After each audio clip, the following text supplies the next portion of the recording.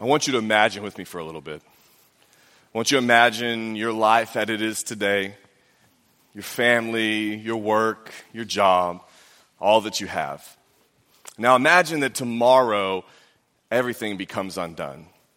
There's a people group, a race or ethnicity that's not your own that in essence pledges war against your race, your people group, your ethnicity. And happens tomorrow, and then you wind up finding yourself being oppressed, being ruled by another, one that's not of your own.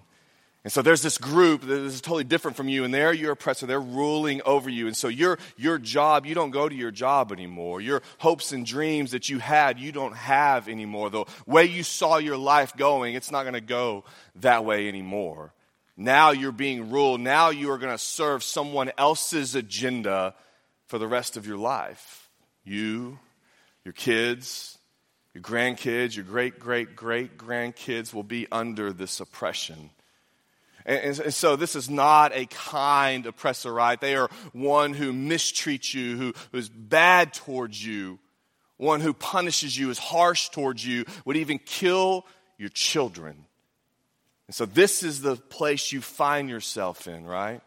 And imagine that if you had a chance to get out. You had a way of escape. You saw a glimmer of hope. Would you take it? Absolutely. And so you gather your family together, everything you can hold, everything you can take, and when it comes, the darkness of night, you just run. You start sprinting all out, exhausted, your family together, you're trying to get away. And your oppressor, they find out, they know.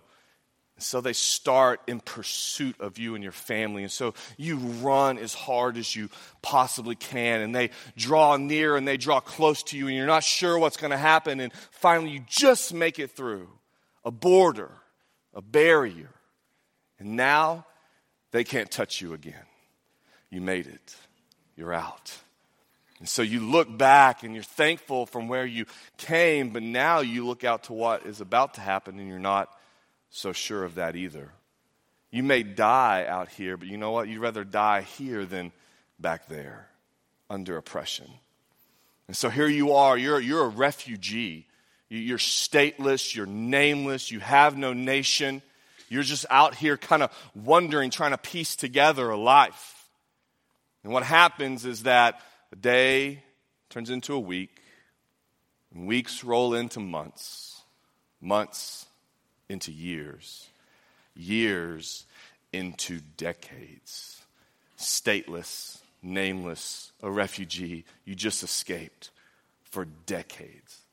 And you're trying to piece together this new life. What does it mean to live out here? What does it mean to be like this?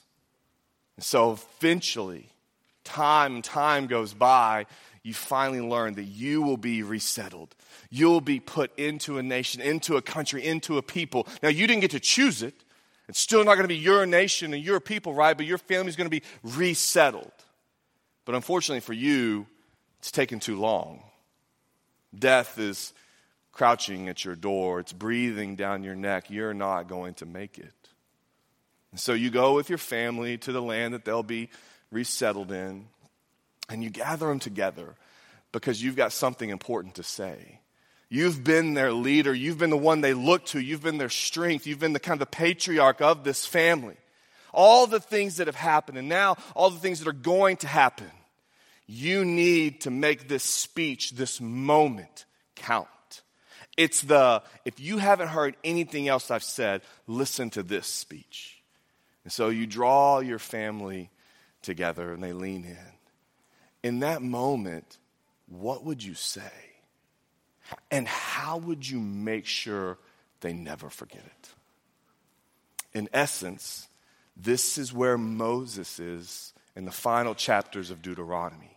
As we close the Torah, as we end everything up today, this is where we find Moses standing on the muddy banks of the Jordan River, the promised land, as a backdrop. Moses is days, maybe hours from his death. They've been wandering in the wilderness for 40 years. Finally, they're going to be placed into a land that's still not their own. They made it out of Egyptian slavery and captivity barely. 400 years of it. And here they stand. And this is a monumental moment. It's so important what Moses says in this time. What he's going to tell them, hey, everything we've gone through, here's what you've got to remember. Everything you're going through, you have got to remember this. And so there with all Israel gathered around, they all kind of crowd in and lean for Moses. And Moses draws a breath of air, and in his last words to the people, he begins singing. And people were like, I wasn't expecting that. It's a little weird, a little awkward. Moses is like, hey, listen to this. La, la, la, la. And so they're like, okay, I will just go with it. But why would Moses do? Of all the amazing, incredible, remarkable speeches that Moses has given, here, his last speech is not a speech. It's a song. And you know the reason why Moses sang a song instead of gave a speech. It's because songs stick with us, don't they? Tunes and melodies and these words and these rhythms and these rhymes, like we can remember them forever. I'll prove it to you. I brought some songs. I'm going to sing them, and you're going to finish the words. You will quickly learn that I'm not a worship pastor. Let's try this one, right? See how songs stick. All my exes live in. Oh, yeah, very good, right? 1987 on that one, okay? Here's another one. The best part of waking up. There it is. All right, 1984, the year I was born. It's ingrained in there. You know it, right? Here we go. Maybe some of you who have a testimony. There's plenty of room at the hotel. Oh, we got a lot of people there. Okay, yep. 1977. I like this one too. I can't get no satisfaction. Yeah, we're going to start a band afterwards. That's 1965, and it's in there. You got it locked away, right? This was an odd one, but I think you'll know it. My baloney has a first name. It's yeah, very good. Also 1965. Let's go way back. Let's test this theory. Do songs really stick? Somewhere over the rain. Yeah, 1939, and you guys got it, right? All right, last one. We'll move on. I'll stop singing. Amazing Grace. 1779. And you still got it. I gave you 2 words and you were able to sing it. Songs have a way of sticking with us. Songs have a way of embedding themselves in our brain, even when we don't want them to, right? I still remember the Barney songs from when I was a kid. So Moses, on the banks of the Jordan, doesn't give a speech. He gives them a song because he wants them to remember. He wants them to remember, okay? The other thing about it is that they didn't have access or a copy of the Torah. Moses couldn't say to them, hey, just make sure you read your Torah every day and everything will go well. He couldn't say, get your iPod out or get your copy or go check it out from the priestly library. They didn't have that. In Deuteronomy 31, we find out how often they read the Torah together. It's once every 7 years. Once every 7 years, the Torah is coming out, and we're reading as a group. Parents in the room, could you imagine only telling your kids the rules and the way of the household once every 7 years? Right? Their 14th birthday comes, and you're like, oh, good Lord, it's about time. Thank you, Jesus. We're going to read some rules. You have been terrible. But every 7 years. And so Moses gives them a song so they can remember, so it'll stick with them. He sums it all up. Now the song, it's an interesting song. It's not like any other song, right? It's very, very unique topic, right? He doesn't sing about the places we've been, the wonderful desert. He doesn't sing about that. He doesn't sing about a woman he loves, right? He doesn't sing about beer, trucks, or fishing, for you country people. What Moses does, the topic of the song is that of a lawsuit. And I know in your brain you're like, what's the last best lawsuit song I heard? You probably haven't heard. There's not a lot of good lawsuit songs out there, right? As I was trying to figure out what's the best lawsuit song I've ever heard. This is the closest I could come up with. I'm going through the big D and don't mean Dallas. I couldn't believe what the judge had to tell us. I got the Jeep, she got the palace, right? So that's the closest I can come. There's not a lot of good lawsuit songs out there. But here, about to head into the promised land, after all they've come through, Moses gives them a song about a lawsuit. And he wants them to remember. He summed it all up and he gave them this package. He says, take this, memorize it, recite it. I hope it sticks with you. Don't forget it. So what's Moses' lawsuit song? He gives it to us in 5 verses. The first verse is in Deuteronomy 32. Grab your Bibles, let's go there. Deuteronomy 32 to Moses' lawsuit song.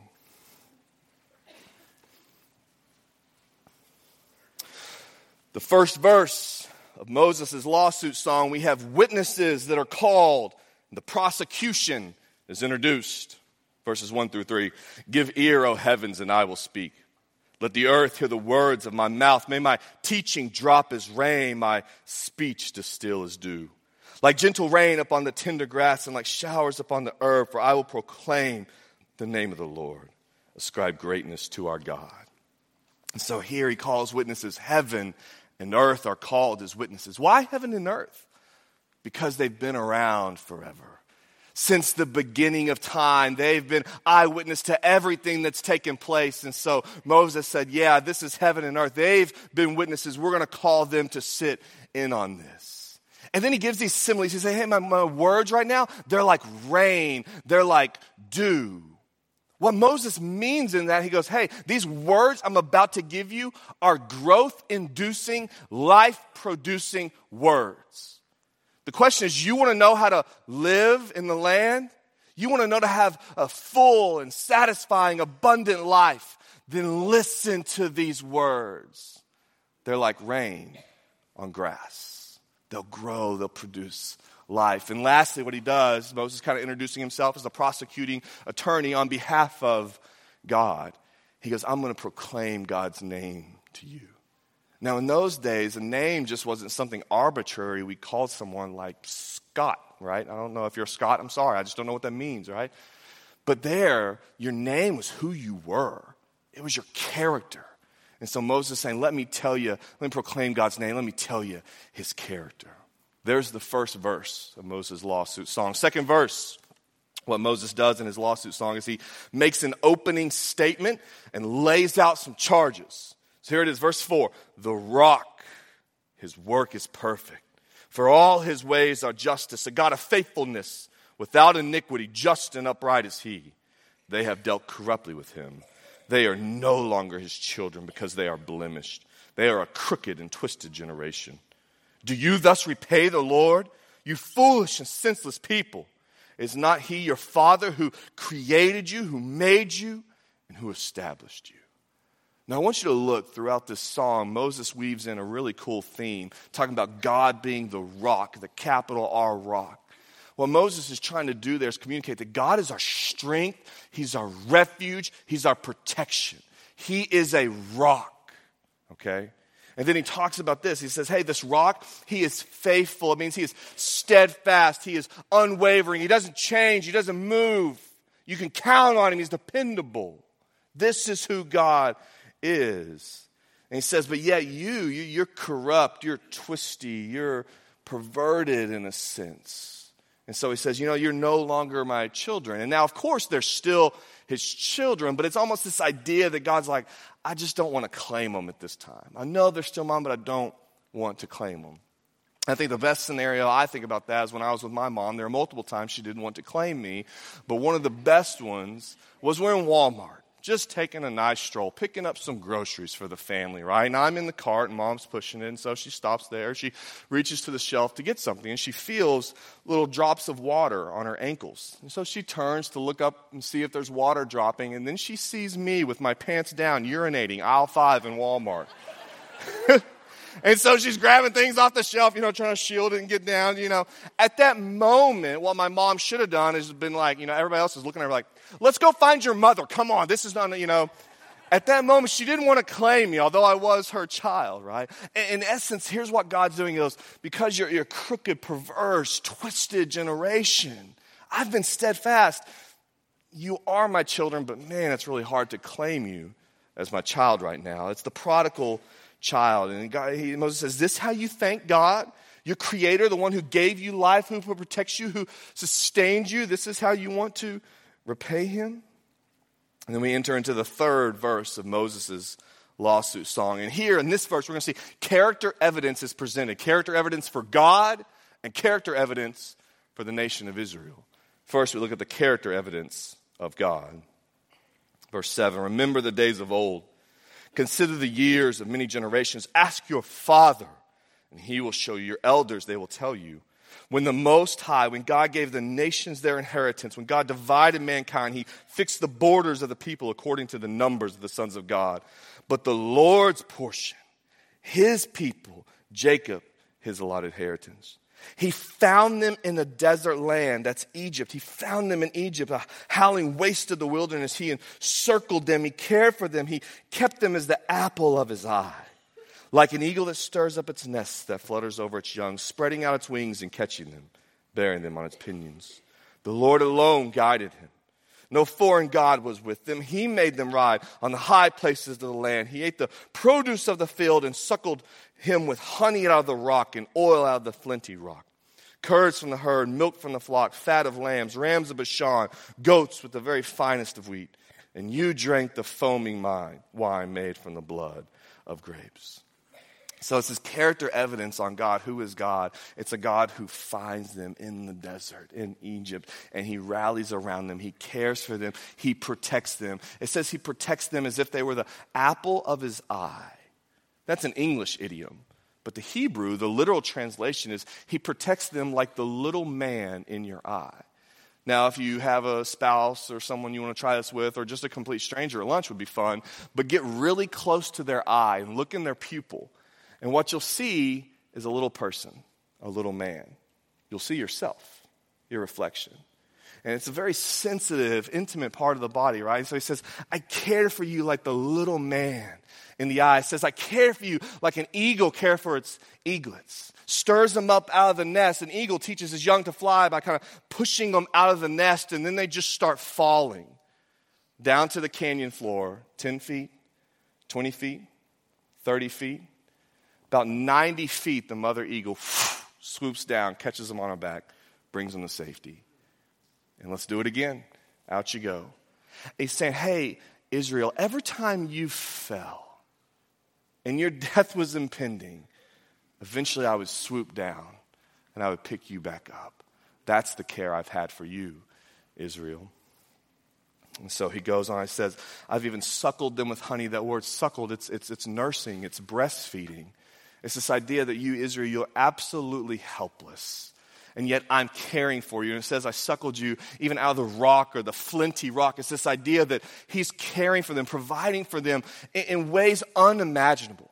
In a place where it doesn't seem like they're going to be able to get care and sustenance from, God is nursing them. What intimate, incredible care that God has provided for the nation of Israel. That's God's character evidence. And then we turn to Israel. Their character evidence.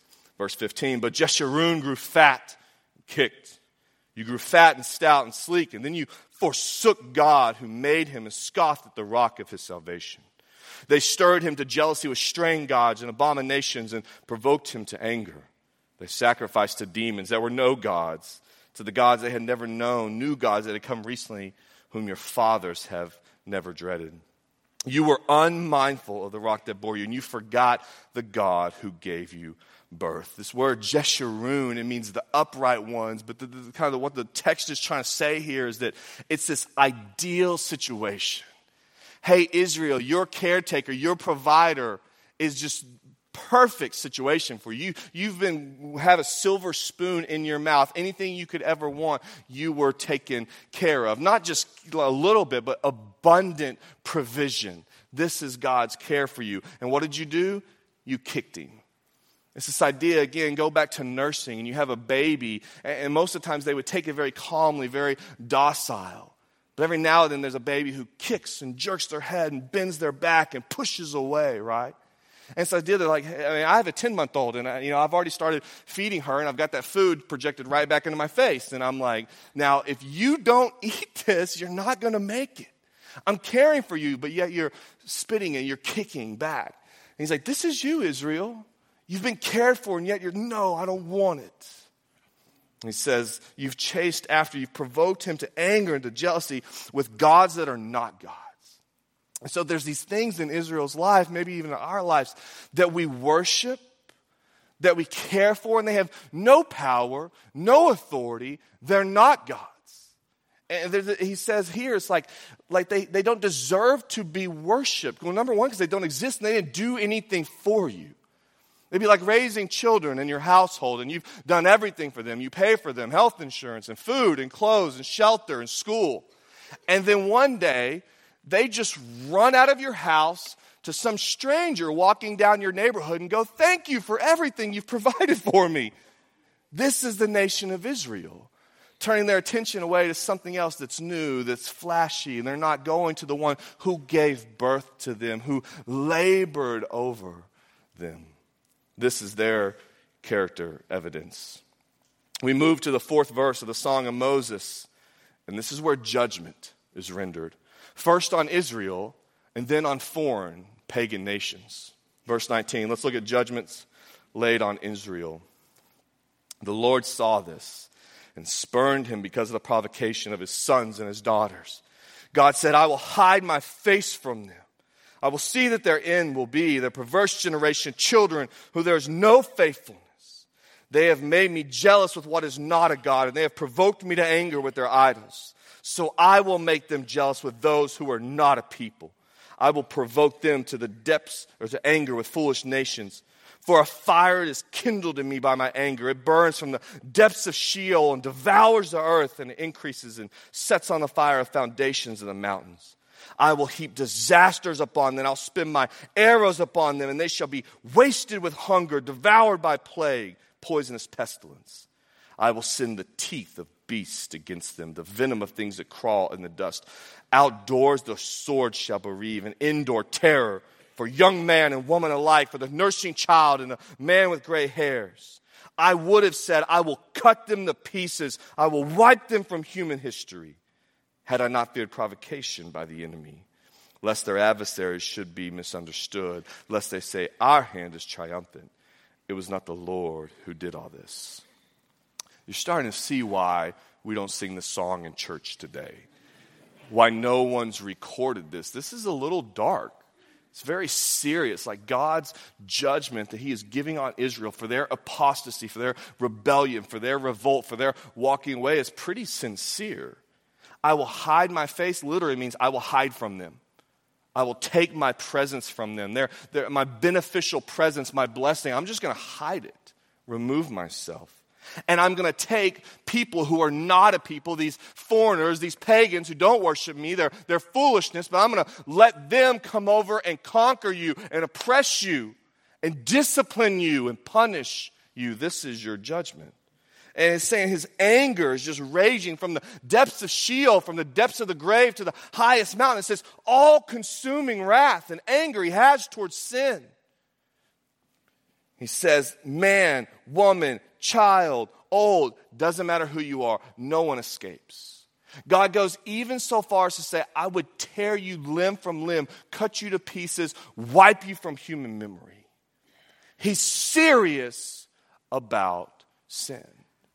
And he renders Israel judgment. He says, the only reason I'm not doing this is because all these pagan nations wouldn't give me credit for it. They would think they destroyed you and wiped your name from history. So I'm going to hold off just so they don't take the credit. Man, insane judgment. Then he goes on to judge the foreign nations. Verse 28, for they are a nation void of counsel. There's no understanding in them. If they were wise, they would understand this. They would discern their latter end. How could one have chased 1,000 and two have been put 10,000 to flight unless their rock had sold them and the Lord had given them up? And he's saying, look, no one's touching Israel unless I give them up. Verse 31, for their little r rock is not as our big R rock. Our enemies are by themselves. Their vine comes from the vine of Sodom. From the fields of Gomorrah, their grapes are grapes of poison, and their clusters are bitter. And their wine is the poison of serpents, the cruel venom of asps. Is it not laid up in store with me, sealed in my treasuries? Vengeance is mine, and recompense for the time when their foot will slip. For the day of their calamity is at hand, and their doom comes swiftly. So God's talking about these foreign nations, and I love one of the phrases he says. The reason he's going to pour out vengeance on them is that they trust in a little R rock. There's these things that look like big R rocks, they act like big R rocks, but they're not. It's fool's gold. It looks that way, it's cheap, it's easy, right? And he's like, but it's not protection, it's not your strength, I alone. And they worship him. And so he says, hey, I've got vengeance, and it is mine. It is stored up with me. No one else has access. This idea is that he takes it and he puts it in a storehouse, in a storeroom, like where they would store wine. And they shut the door and they put clay over it. And it says the owner takes their ring and their signet and seals it, saying, it's I alone who has access to this. And Jesus is saying, the vengeance is mine. I alone have access. And when I determine the time is right, I'll take that off and I'll pour it out. And the vengeance God is talking about here isn't just revenge. It's not eye for eye revenge. It's this idea of protection of his own. These foreign nations who come and conquer and oppress and punish even the Israelites. It's this idea that the executive exercises the highest legitimate authority for the protection of his own subjects, almost self-defense from the aggressor. Now we're in the last verse of Moses' lawsuit song.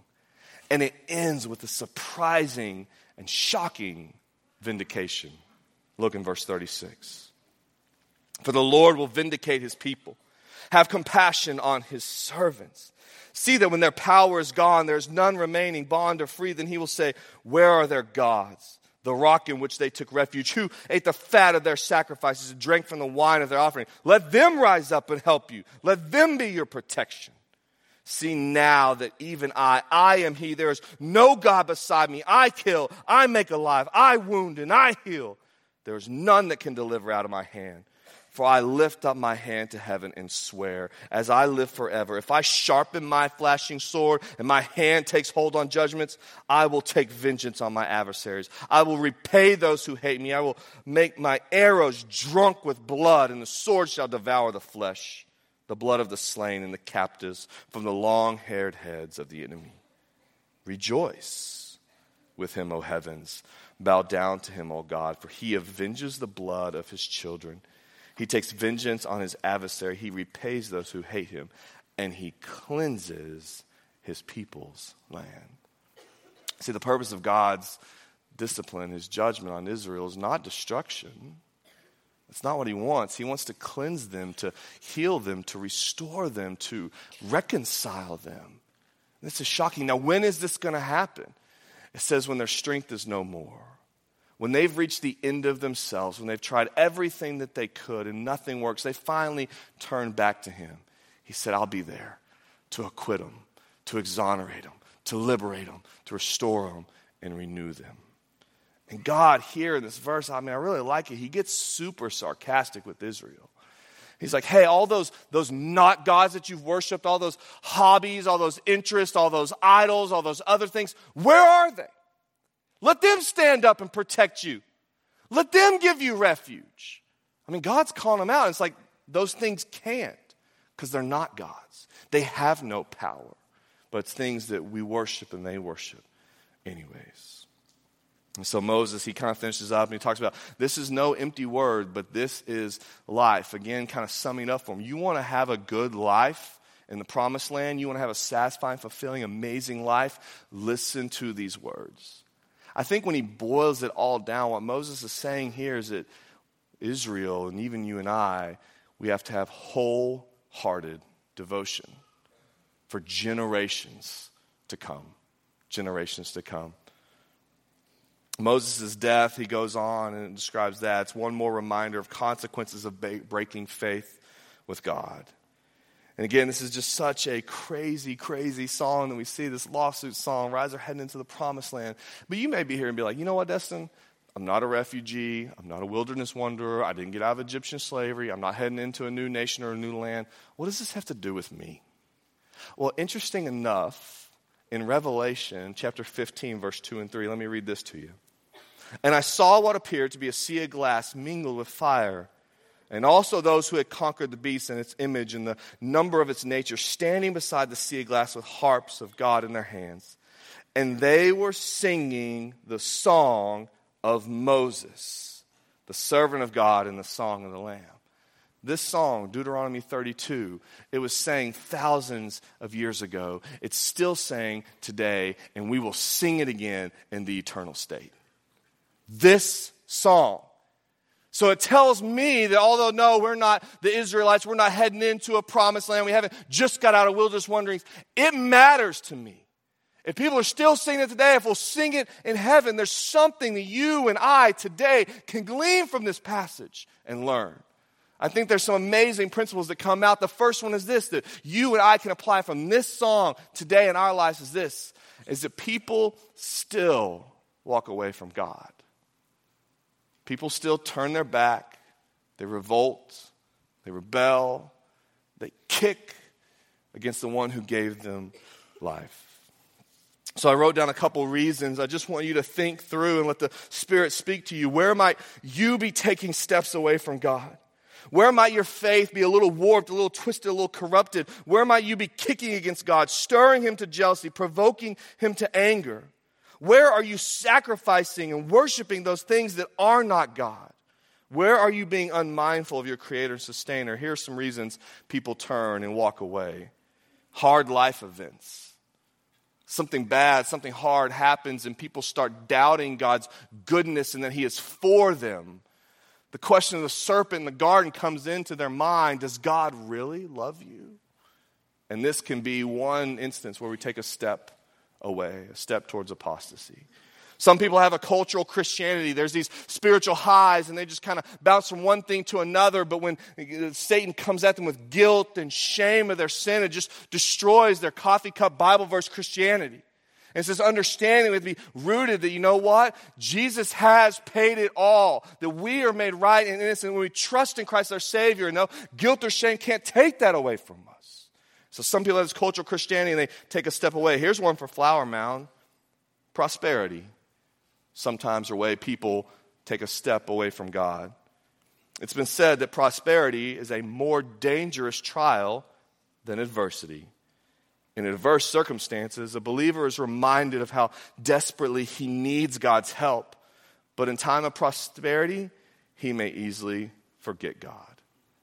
There's something about the comfort of our first world, our Flower Mound lives that begin moving us in a step away from God. Complacency, thinking, I'm good enough, I don't need to grow anymore, I've got where I've got. It's this convenience. We choose the fake, the cheap, the imposter. We choose the fool's gold over the true rock. When we refuse to consult the creators on matter he alone controls, we're good, we're successful, we're smart people, and more we want to take control, and we refuse to go to him and consult him and pray to him. That's one more step away. Thinking we're above the law, that the law doesn't apply to us, that the law is just, it's for our benefit, but if we see another way that's more beneficial, we'll just do that. It's a step towards apostasy. A division of loyalty when we worship those things that are not God's, that don't have the power of God's, whether it's materialisms, our homes, our hobbies, our work, or even our families, we take a step away from God. When we forget the one who gave us life, who sustains us, we're taking a step in the wrong direction. When we bring unclean things into the holy and righteousness of God, this kind of mix and match religion. I have my Christianity, but there's a couple of things in the culture that I kind of want to go with too, and I'll just add this in, or listen to this music, or this kind of media, and I'll just kind of mix and match my own religion. It's apostasy. It's a movement away from God. And when we leave God alone, like he's an old toy, an old shirt in the closet, a Bible that just sits on the shelf that we pick up once a week. This is just a step away from God. And why is one step, one turn, one little thing, why is that important? Well, I think about in golf. I read an article a long time ago. And said when you're addressing the ball for the tee off, you've got your driver there. And if that club head, when you make contact, is 1 centimeter off, little, no big deal, right? Over the course of 300 yards, it's now 80 to 100 feet off the target. And the little step, the little turn in our lives today, over the course of time, over the course of the journey, we'll find ourselves so far off, we don't even know how to get back. I met with a young man who graduated from this church in this student ministry. We sat at Red Hot and Blue this week, and he told me about his cocaine addiction. I'm like, what? How did this even happen? He was spending $100 a day using cocaine. Great kid. I loved him, right? And so we start unraveling this process. And you know what it was? It was a centimeter and a centimeter and a centimeter. And slowly steps away from God. And now he's trying to get his life back together. So where might we be taking steps away? Drifting, running, just turning away. It's abandonment. And Moses' song pleads to us, beckons us to come back. The second principle we realize is this, is that there's still a consequence of sin. And I wrote some down here, but I just want to focus on one. The biggest one for me is this, that we may miss out on God's best for us. Moses did. He had to sit there on Mount Nebo and just look over into the promised land. Look at what could be. And he died there wondering what it would have been like. I think about the NCAA tournament going on, right? Could you imagine if you're a player on one of the teams, you're a Cinderella story, you're a 16 seed, right? You make it all the way to the finals. But the game before the finals, you did something stupid and you got suspended. And there you had to sit in the national championship game and just watch everybody else play. I think that's what sin can do for us. It can sideline us. We can miss out on the best God has for your life. Another principle we pick up and we learn from the Song of Moses is that we have to move forward with the right motivation. There's so much within us, this American, just pull yourself up by the bootstraps. I'm just going to hear this message. I'm going to be better. I'm going to work harder and put more effort. But that's not it at all. That's a complete wrong motivation. That's why the law was given to say, look, you can't be good enough on your own. You don't have the power within yourself. There has to be something greater, and it's relying in Christ Jesus on the cross. That's our motivation for doing good and being better. I heard a Navy SEAL talk to me one time about SEAL training and boot camp, and I'm sure I've done something very similar because I went through seminary. No, I'm just kidding. But he told me this. I'll never forget this, right? He said, if you go into that training, it's the hardest in your life. If your motivation is found inside yourself, you'll never make it. If you think I can just do one more sit-up and one more push-up because I'm tough and I'm strong, you'll never make it. He said, you better have a motivation that's bigger than yourself and outside of yourself. He said, you better be thinking during, if I don't do this next sit-up, someone's going to take my wife. If I don't do this next push-up, someone's going to take my child. He goes, it's that motivation that'll push you through. I've always remembered that. I think it's the same is true with the gospel, right? If we just try to do it for ourselves, we're going to fail. But this is motivation that I'm going to do it for Christ, Christ alone. Fourth principle we take from the Song of Moses is that I think God still feels the same way about sin. I think we get so this idea of God's so fluffy and he doesn't really care and he just doesn't see our sin or he doesn't notice or it doesn't bother him. He's just overly doesn't care about it.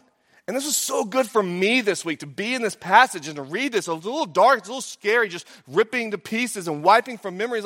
God still feels that way when I sin, when you sin.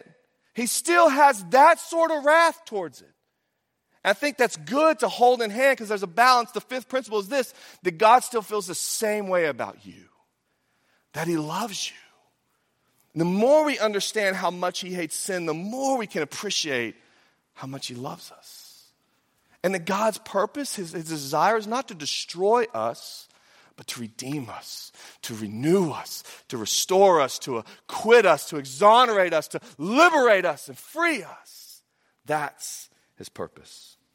So for us today, here's what happens. New Testament, new covenant under grace. The trial happens. At the very end, you and I were found guilty of apostasy, of worshiping that which is not God's, of mixing and matching religions, of kicking against our Creator. The gavel slams, we're sentenced to the death penalty. And then Judge Jesus stands up.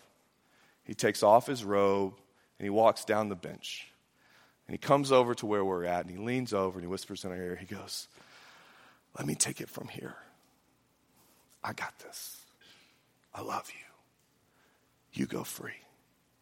And Jesus is shackled, and he's led down death row, and he serves out a capital punishment, and he is executed on our behalf. That's where we're at today. And you and I are left with the decision. One, we can accept that and say, I'll receive that free gift of salvation. Or you can say, no, I'll keep kicking. I'll keep rejecting. I'll live out my own sentence. So for those of us in here who have trusted in Christ as Savior, we've been exonerated, acquitted, let free. In just a moment, we're going to take communion. And it's a great way to remember the sacrifice, his body that was broken, his blood that was shed for the forgiveness of our sins. We can rejoice in that. So for those of you who have trusted in Christ, prepare your hearts for that. For those of you who have not yet trusted in Christ, I would just ask you to examine your heart. God's desire is to acquit you, to exonerate you, to give you life and liberty and freedom. He's taken your capital punishment if you'll receive that and let him. And so maybe you just need to trust in Christ as your Savior, ask for forgiveness of your sins, believe in him. And so let me pray, and we'll take communion and worship. God, thank you so much for the Song of Moses. God, this memorable thing that you gave the Israelites going into the promised land and how it's applicable even for us today, God. Help us to see your seriousness about sin, your hatred towards sin, but also your love for us. Your desire to rescue us, to vindicate us, to acquit us, and to give us liberty and life. Lord, you want us to live long and prosper in the land. So God, help us to heed the words of Moses, this song. Lord, help us not to kick against you, to turn away from you, to revolt against you in any way, God. But help us to have wholehearted, complete, sold-out devotion towards you. To love you with all our mind, with our soul, with all our strength. We love you. It's in your name we pray. Amen.